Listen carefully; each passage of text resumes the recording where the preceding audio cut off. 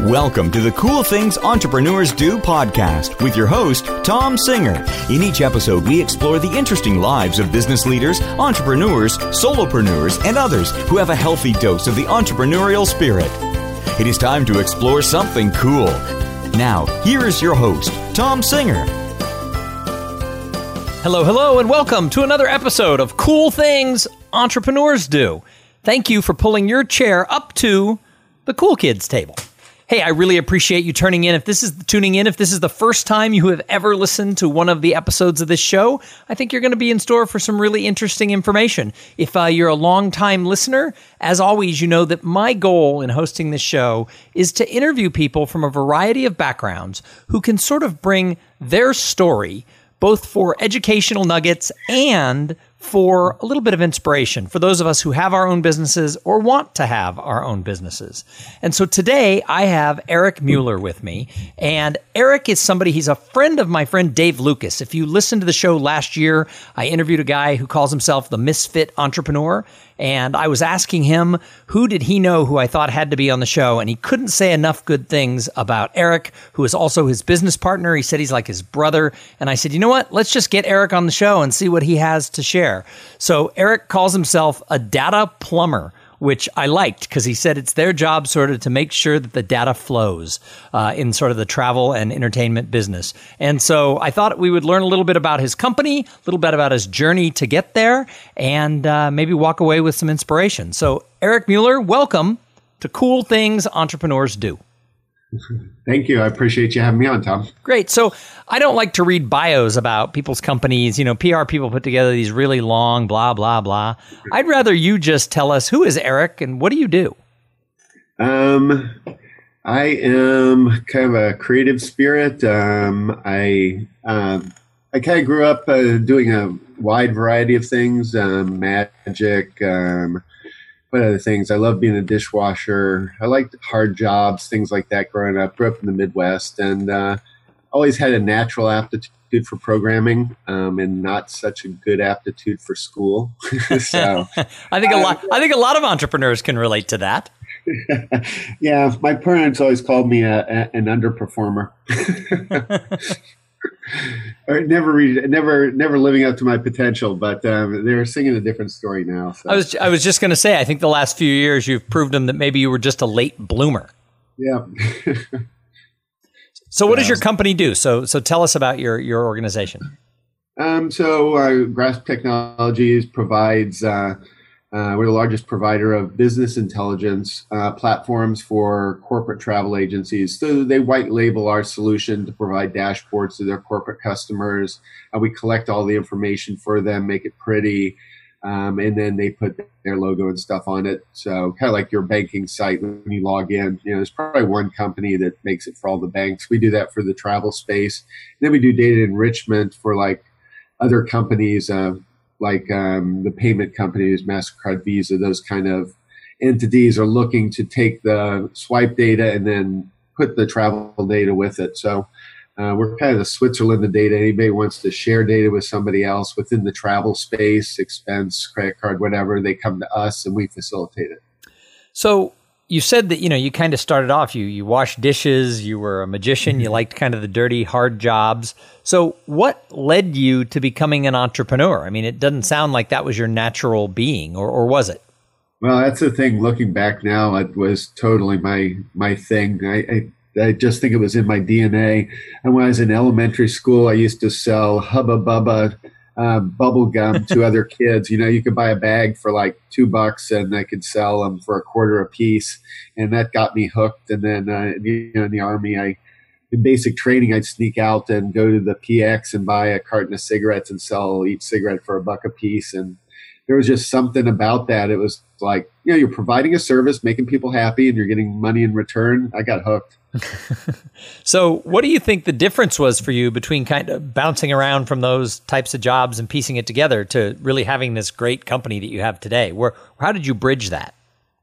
I don't know. I think it was always kind of simmering inside of me. I like working for smaller companies, but one company I got involved with was a travel agency. I worked at Bank One for a period of time, and they had a travel division.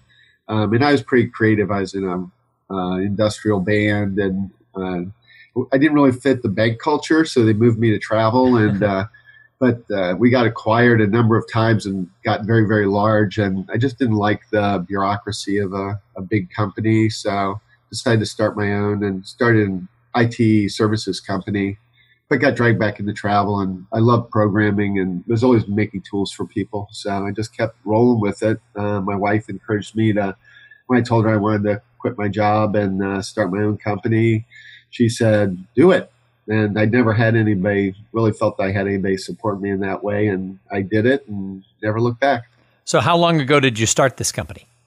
I started the IT services company in 96. My last day of work was April 1st. It took them about a month to figure out that it wasn't a joke. And then my client or my employer became one of my first clients. They cut me a check. I showed them how I could do the work I'd been doing for them for less. And they cut me a check and basically paid me for a whole year's worth of work at half my original salary. And I used that to kind of fund the business.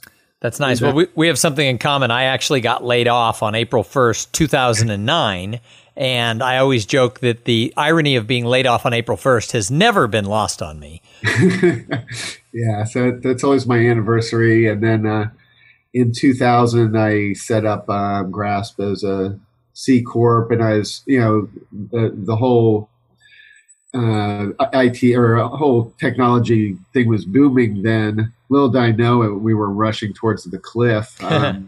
So, I started trying to do fundraising, and I just about closed my first funding round, and then 9/11 happened, and the dot-com bubble burst, and just had to tough it out.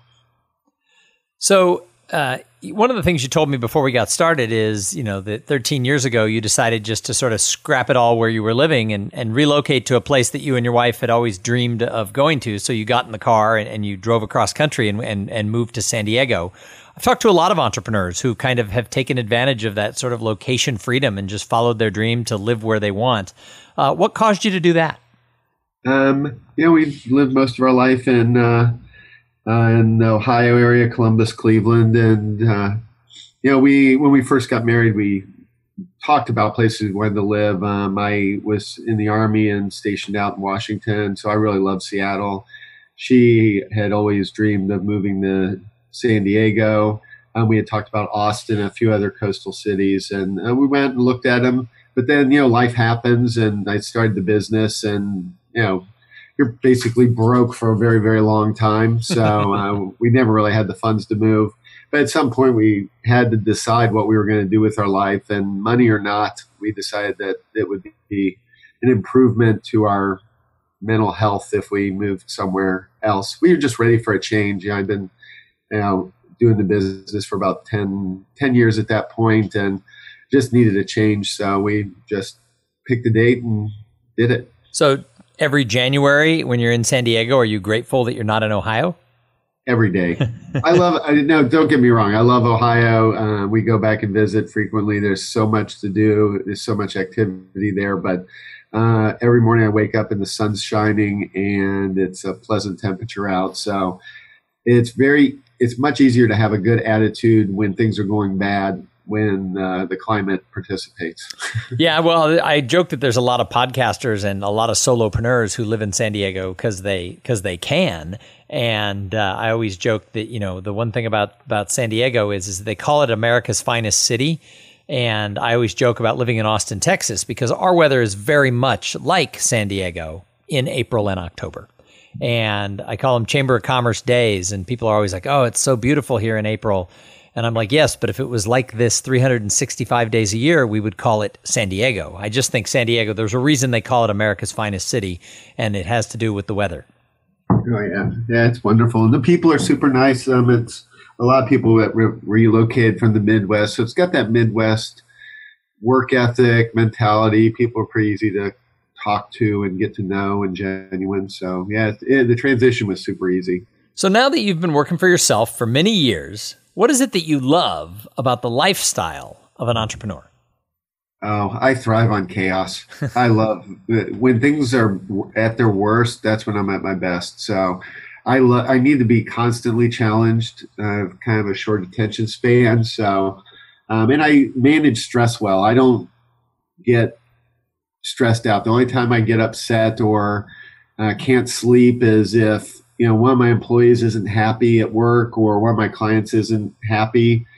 Those kind of things cut me to the core, and I just lay there and toss and turn, and I just have a strong desire to help people and make them happy. So, but other than that, the stress, the constant challenges, the twists and turns, I love it. It's hard.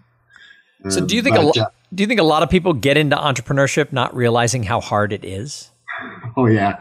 I mean, it's hard. It's really, really, really hard. But as you go through it, you continually are developing new skills, and then you eventually learn how to run a company. For me, it's been, especially recently, I've realized that all the friends I've kept over the years and the closeness I've had with them, they kind of support you. And, if I wanted to start another business tomorrow, I know a lot of really smart people that have really strong skills in certain areas, and we have a good working relationship. So if you've got that and you realize that you can't do it all, that's the thing I think entrepreneurs trip on. And I tripped on it for many years, is thinking that I knew more than other people, or was the only one that could do things right. And as soon as I let that go, my business exploded. So that brings up an interesting thing, because there is sort of the Lone Ranger feeling about entrepreneurs, out there in the world, especially small business entrepreneurs. I mean, we interview a lot of people who are kind of solopreneurs who kind of threw their hands up, said my ladder's against the wrong wall, and just found their own way to make it in the world. But what is it like? You have a business partner. So what is it like when you have a business partner? And did you always have the business partner? Did you bring him in later? How did that come about? Yeah, he was the third one. I had two other ones, and I'll tell you, the first time you miss a payroll, you know who's committed. And Dave, Dave came in. I saw in him a lot of things that I didn't have.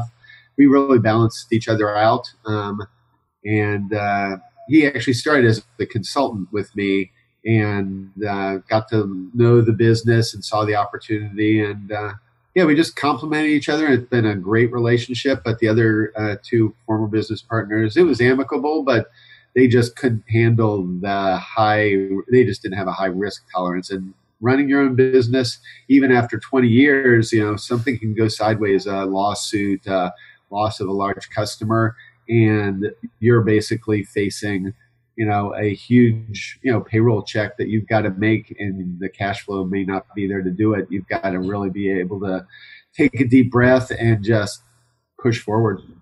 Yeah, well, I know. I mean, even when you're a solopreneur and you don't have the payroll for other people to meet, you still have the thing that, you can come off your best year ever and then have a crappy quarter. And all of a sudden it's like, oh, I still have a mortgage I have to pay. I mean, I've been through that, is that I've had the ups and downs working for myself for 9 years. And I think I'm crushing it. I'm killing it. And then there seems to be no sales, and I would sit and cry in my beer thinking it's over. I've overplayed this thing. Nobody wants to hire me. And then the next quarter, I have the record quarter I've ever had, and I make up for the first quarter. And what I've learned over 9 years is, where you say you thrive on chaos, I don't think I did. And I think what I've learned is I don't have to thrive on it. I just have to realize it's going to happen and be like, no, okay, it's going to be okay next month. I'll figure it out. So did you know Dave before he became your partner, or is this something he became a consultant and you brought him in at that point? Yeah, no, he just walked into my office, no announcement or anything like that. He was managing a region for Paychex, and he just walked in and said, hey, I'm with Paychex. I just wanted to poke my head in, and I know you guys are a client, and just wanted to introduce myself. And we sat and talked for a while, and I was like, I think he's trying to sell me on something, but the way that he did it, it was super education and relationship based. And before he left that day, I was like, I want to learn how to do what you're doing to me right now. So he's like, well, I happen to have a sales consulting company on the side. Why don't we talk? And he signed me up before he walked out the door. So it worked in both ways. Nice. Well, he kind of has impressed me. I've only known him about 6 or 7 months, but he impresses me because he kind of had looked through me and looked through the bullshit and kind of saw, where I wasn't being all that I could be, if you will. And so I'm sort of impressed with that. So it's interesting to hear that's sort of how you guys connected as well. That says a lot that's his MO. Yeah, he's a sharp guy. So is there anything you don't like about the entrepreneurship world? Is there any time you think I could have stayed with the bank? Yeah. No, I think once you get on, well, I guess it's a financial commitment, and that you have to be willing to put your house, your kids, your life on the line for it. I mean, there's just no two ways about it. It wears on you, so there's some depression, mental illness, that kind of stuff is very common. I joined an organization called EO, Entrepreneurs Organization. I'm a huge fan of EO. Yeah. My business isn't large enough for me to qualify, but I am a huge fan of EO, and I have a lot of friends who are currently active and past EO members. I think it's a perfect place for entrepreneurs because it does help you with that. I'm not all alone. Yeah, because you can get super depressed, just the constant stress and you're leveraging everything you own, including the business, and saving and putting money aside is never. We don't really think, at least I don't really think that way, and so there's a lot of risk there, and that kind of wears on you. That's definitely the downside, but there's tons of upside. I've been able to vacation more. I've been able to do things that I would have never been able to do working for the man. So I have a lot of people who listen to the show who either have recently started sort of their entrepreneurial path or they still want to. Their ladder is still in corporate America, but they've figured it out that it's against the wrong wall. And they want to do what you did. They want to just be able to walk away and maybe get their employer to be their first client. But what advice do you have for somebody who wants to make that shift? Really don't think too much about it. Don't plan it. Just start doing it. But you have to realize once you take that step, there's no getting off that train afterwards. Quitting just can't be an option. I think that's why so many businesses fail, is that it's not so much that there's so much success, there's so much opportunity out there. It is infinite. And I think people, they get in their own way. If they just commit to doing it no matter what, then they'll be successful. It's just how long's that timeline? So I talk a lot about in my work what I call the paradox of potential, and it sort of dovetails on what you just said. I think that when someone starts a business, they and their investors and their moms, everybody goes, oh my gosh, they have so much potential. But when we really look at how many businesses make it, the failure rate is really high. So there is a natural gap between having potential and achieving results. What do you think is the difference for those who work their way across that chasm? I just think it's that you just have to have the tenacity, good problem-solving skills, because you can never anticipate the next crappy thing that's going to happen. And then being able to manage when the really good things happen too. I mean, when you have explosive growth, it sucks just as bad as not having enough growth, or kind of sliding down. So just being consistent. For me, it's things. I've got this mantra now where things aren't good or bad; they just are, and it allows me to kind of separate myself from the positive and the negative, and just treat them as facts, as building blocks for things. So they're either lessons that I'm learning, or they're things that are going to build on future success. So that's kind of where my head's at now. Well, you said something interesting. You said like fast growth, like boom, boom, boom, can be as bad as sliding down. How come? I would think fast growth, yay, I'm growing. Look at how fast I'm growing. Why can that be bad? It's horrible. It sucks. Why is it horrible? It sucks cash because you have a big deal, a big client, a big shipment, and so you'll need to hire people. You'll need to put it. It draws on whatever resources you have. If you're resource strapped, you've got to ask everybody to overperform. And when people are working 12-hour days and things like that, you're really only getting 50% out of them, because as you wear yourself down, you become less productive. And the thing is it's like you may be working on all these new deals, but then that doesn't leave any resources to support your existing customers. There's so many buttons and levers that get affected with high growth. And if you're not properly capitalized, you're going to have to get super creative. So, but how can an entrepreneur, especially one that's been struggling, walk away from like that fast growth deal? I mean, obviously, if it comes, isn't the natural thought just take it? Yeah. Well, and that's the thing. You have to kind of choose. And 3 years ago, I actually asked my salespeople to stop selling. Dave and I decided that, we had was like 60% growth rate for 3 years. And we never had any time to work on operations or training employees, and we were hiring people. And we had a bunch of employees that didn't know what they were doing because we couldn't onboard them because we were just throwing them at the fire. And it just got to the point, and hopefully you get to that point where you recognize, hey, you know what, growth is great, but you have to manage it. Otherwise, it's going to manage you, and that is a recipe for disaster. That'll put you out of business. We were very close a number of times because of that. We had to delay payrolls because we couldn't do billable hours because we were just focused on implementation, and we were basically borrowing money from the future. So all that sales income was used to pay off other things that we were doing, and things just get out of alignment. And our CFO just about had a mental breakdown. He's just like, you can't keep doing this.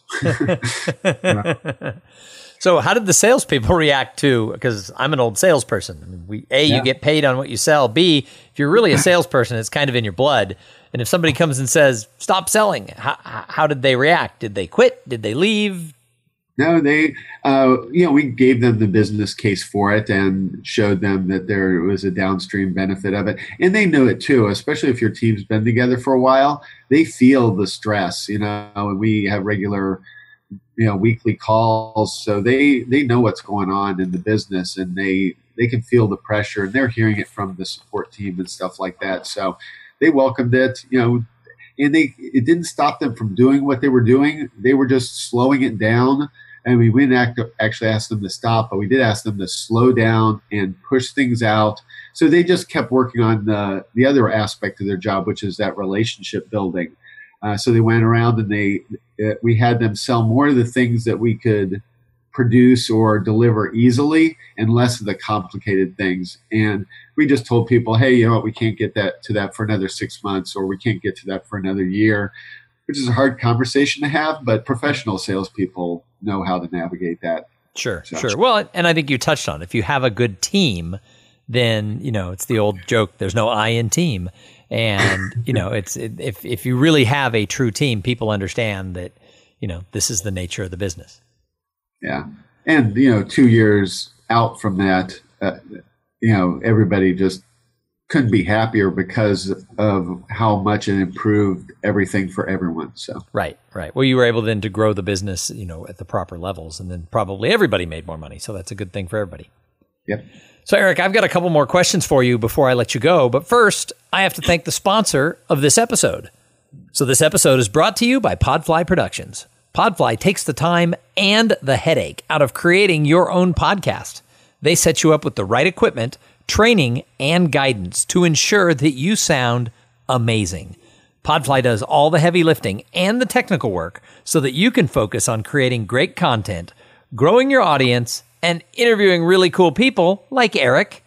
Hey, if you want to start a podcast, and I know some of you do, jump over to podfly.net/coolthings and check out the offer that they have for the listeners of this show. So Eric, I call this show Cool Things Entrepreneurs Do. What's the coolest thing you're doing with your business right now? Oh, man. This is like the most exciting time, honestly, since the late 90s, early 2000s. There's so much new technology with, what's going on with blockchain and big data. We're kind of like a rock and roll band. We're like a 15-year overnight success because we've been building a data company for so long, and now everything's aligning. And our plan called for technology that didn't exist. So now all of the big data tools and things like that are out there, and all of the AI and machine learning, all that stuff. There's so many tools out there. We're just having so much fun playing in the sandbox, making new tools, making new things for our customers. That's what's really cool, and seeing our clients succeed in their businesses as well. The travel industry is extremely competitive. Some of the nicest people in the world, but their margins are fairly narrow. And I'm seeing a lot of success in our industry right now. I think we're going to hit $1.6 trillion this year worldwide, which is phenomenal. So. Well, it's interesting because the travel business, much like the meetings business, everybody thought there was going to be this big decline because of all of this technology and mobile and virtual and all this different stuff. And yet they're hitting record numbers. People are traveling more. They're attending more meetings. They're taking more work and personal vacations and work trips. It's it's fascinating that 10 years ago everybody was worried about these industries because they thought people would just sit at home and click their way to experiences. And yet, I think people are more hungry to travel and attend meetings than ever before. Oh yeah, with the pace of change and the pace of business, having that personal connection, and we spend so much time staring into our phones and things like that. It's just good to get out and hug some people and and create real relationships. So and travel is the greatest thing a person can do for their soul, in my opinion. I just got back. Well, it's been maybe a month and a half by the time this actually airs, but at the time we recorded it, just days ago, I got back from a trip to Yosemite. Have you ever been to Yosemite? Oh yeah. I had never been. I thought I had been as a kid, but my brother did the math and he doesn't think I was born yet. But I've been fortunate. I've been all over the world. My wife and kids have been fortunate. They've been all over the world. And when our kids turn 13, they get to plan a trip anywhere in the continental United States for 3 nights with their mom. And when they turn 16, they get to do it with their dad. And my youngest kid just turned 16, and she picked Yosemite. And when she picked Yosemite, I looked at her and said, "You said Boston, right? Because I'm more of a city traveler. I kind of want to go and look at the city." And she really wanted to go to Yosemite. And so she and I packed up and flew to California and went to Yosemite and stayed in one of the tent cabins that they have in this thing called Half Dome Village. I think it used to be called Curry Village was the old name of it.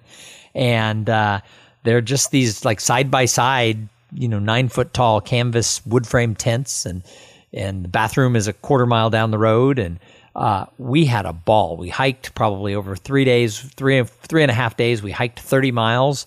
We ate in the cafeteria where they give you like a scoop of eggs. They use like a scooper to, like an ice cream scooper to give you your scoop of scrambled eggs. And it was totally rustic and totally awesome. And it really did touch our soul to be there in Yosemite. And I was reminded that, like you said, travel is really a way to sort of touch yourself in that cellular level. And you mentioned something I think is really important there too, is building family traditions, or even within your company too, but having things like that everybody can kind of count on and look forward to, like we do a date night every Thursday night, come hell or high water, even if we're not in the same place, we try and carve out time for that. And, that thing with, allowing your kids to pick a location or a place to go, that is super empowering for them, I imagine. Yeah. And I talked to my 21-year-old, and I said, "I'm having a great time with your sister on her trip." I said, I'm nostalgic about when you and I went to Boston, and we had such a good time. I'm having a great time with your sister. And she said, "This is a good thing you guys did." Like, she remembers her trip with mom, her trip with me. She thought it was really good. And my 16-year-old said, "Yeah, I think this is going to get passed down to the next generation. I think this was a good idea." What they don't know, and what my wife doesn't know, is I want to add to this tradition. And that is, when they turn 25, I want to take them and their significant other, if they have one, somewhere in the world. And so I haven't dropped this on anybody yet, and I'm pretty sure my kids don't listen to my podcast.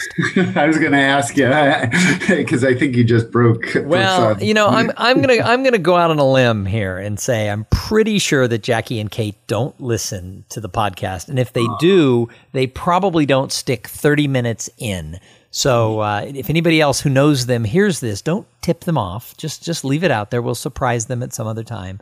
But I think I might try to add in one more one more little piece to this tradition, because I think that would be kind of awesome. And my 21-year-old has a significant other in his life, and you couldn't ask for a nicer young man to date your daughter.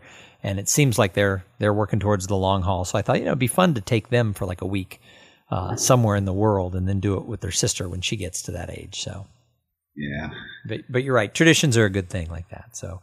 Hey, I love to ask everybody who comes on the show. I mean, we could talk about you, Eric, and your company and the success that you're having. We could talk about that all day long. We could do hours on it. However, I think entrepreneurs are observers. So I love to ask the guests on this show, who do you see out there in the entrepreneur-sphere, if you will, where you think, hey, he or she, they're doing cool stuff? Ooh, that's a tough one. There's so many people that I kind of idolize. Yeah, it's funny. Everybody talks about Elon Musk, and he's getting the crap kicked out of him this week.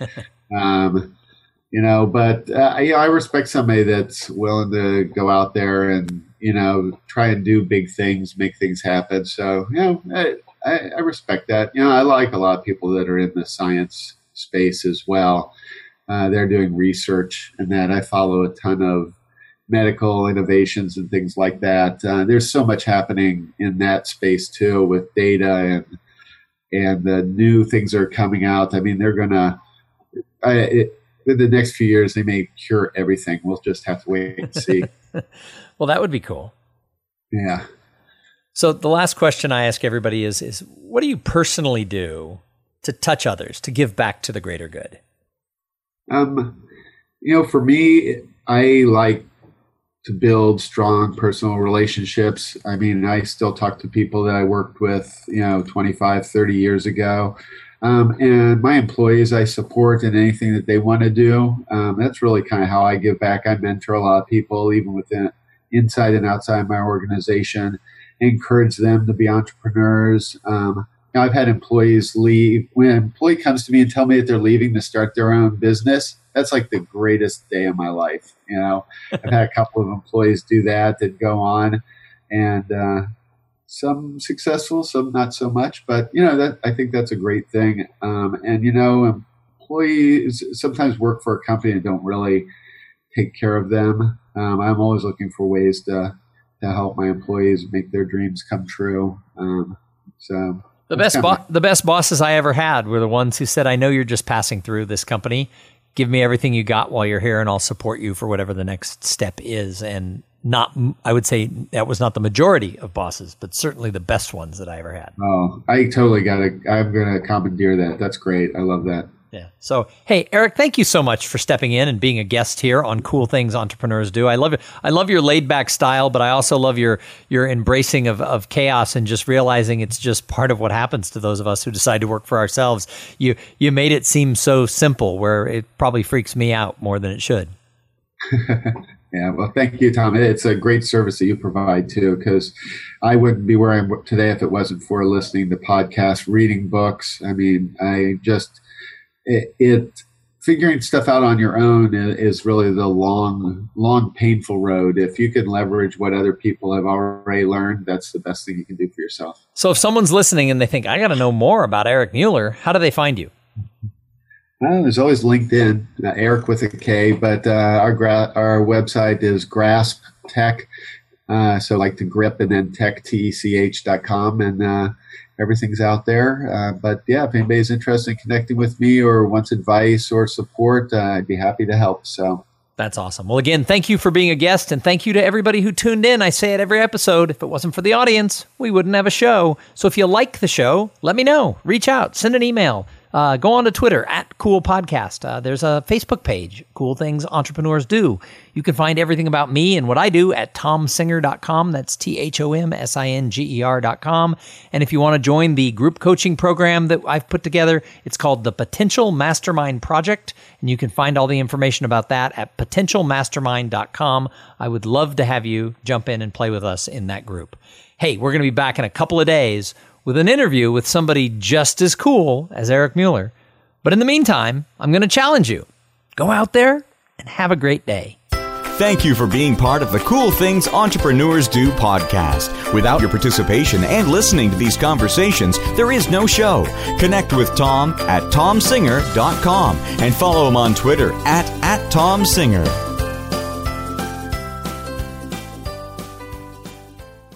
This podcast is a part of the C-Suite Radio Network. For more top business podcasts, visit c-suiteradio.com.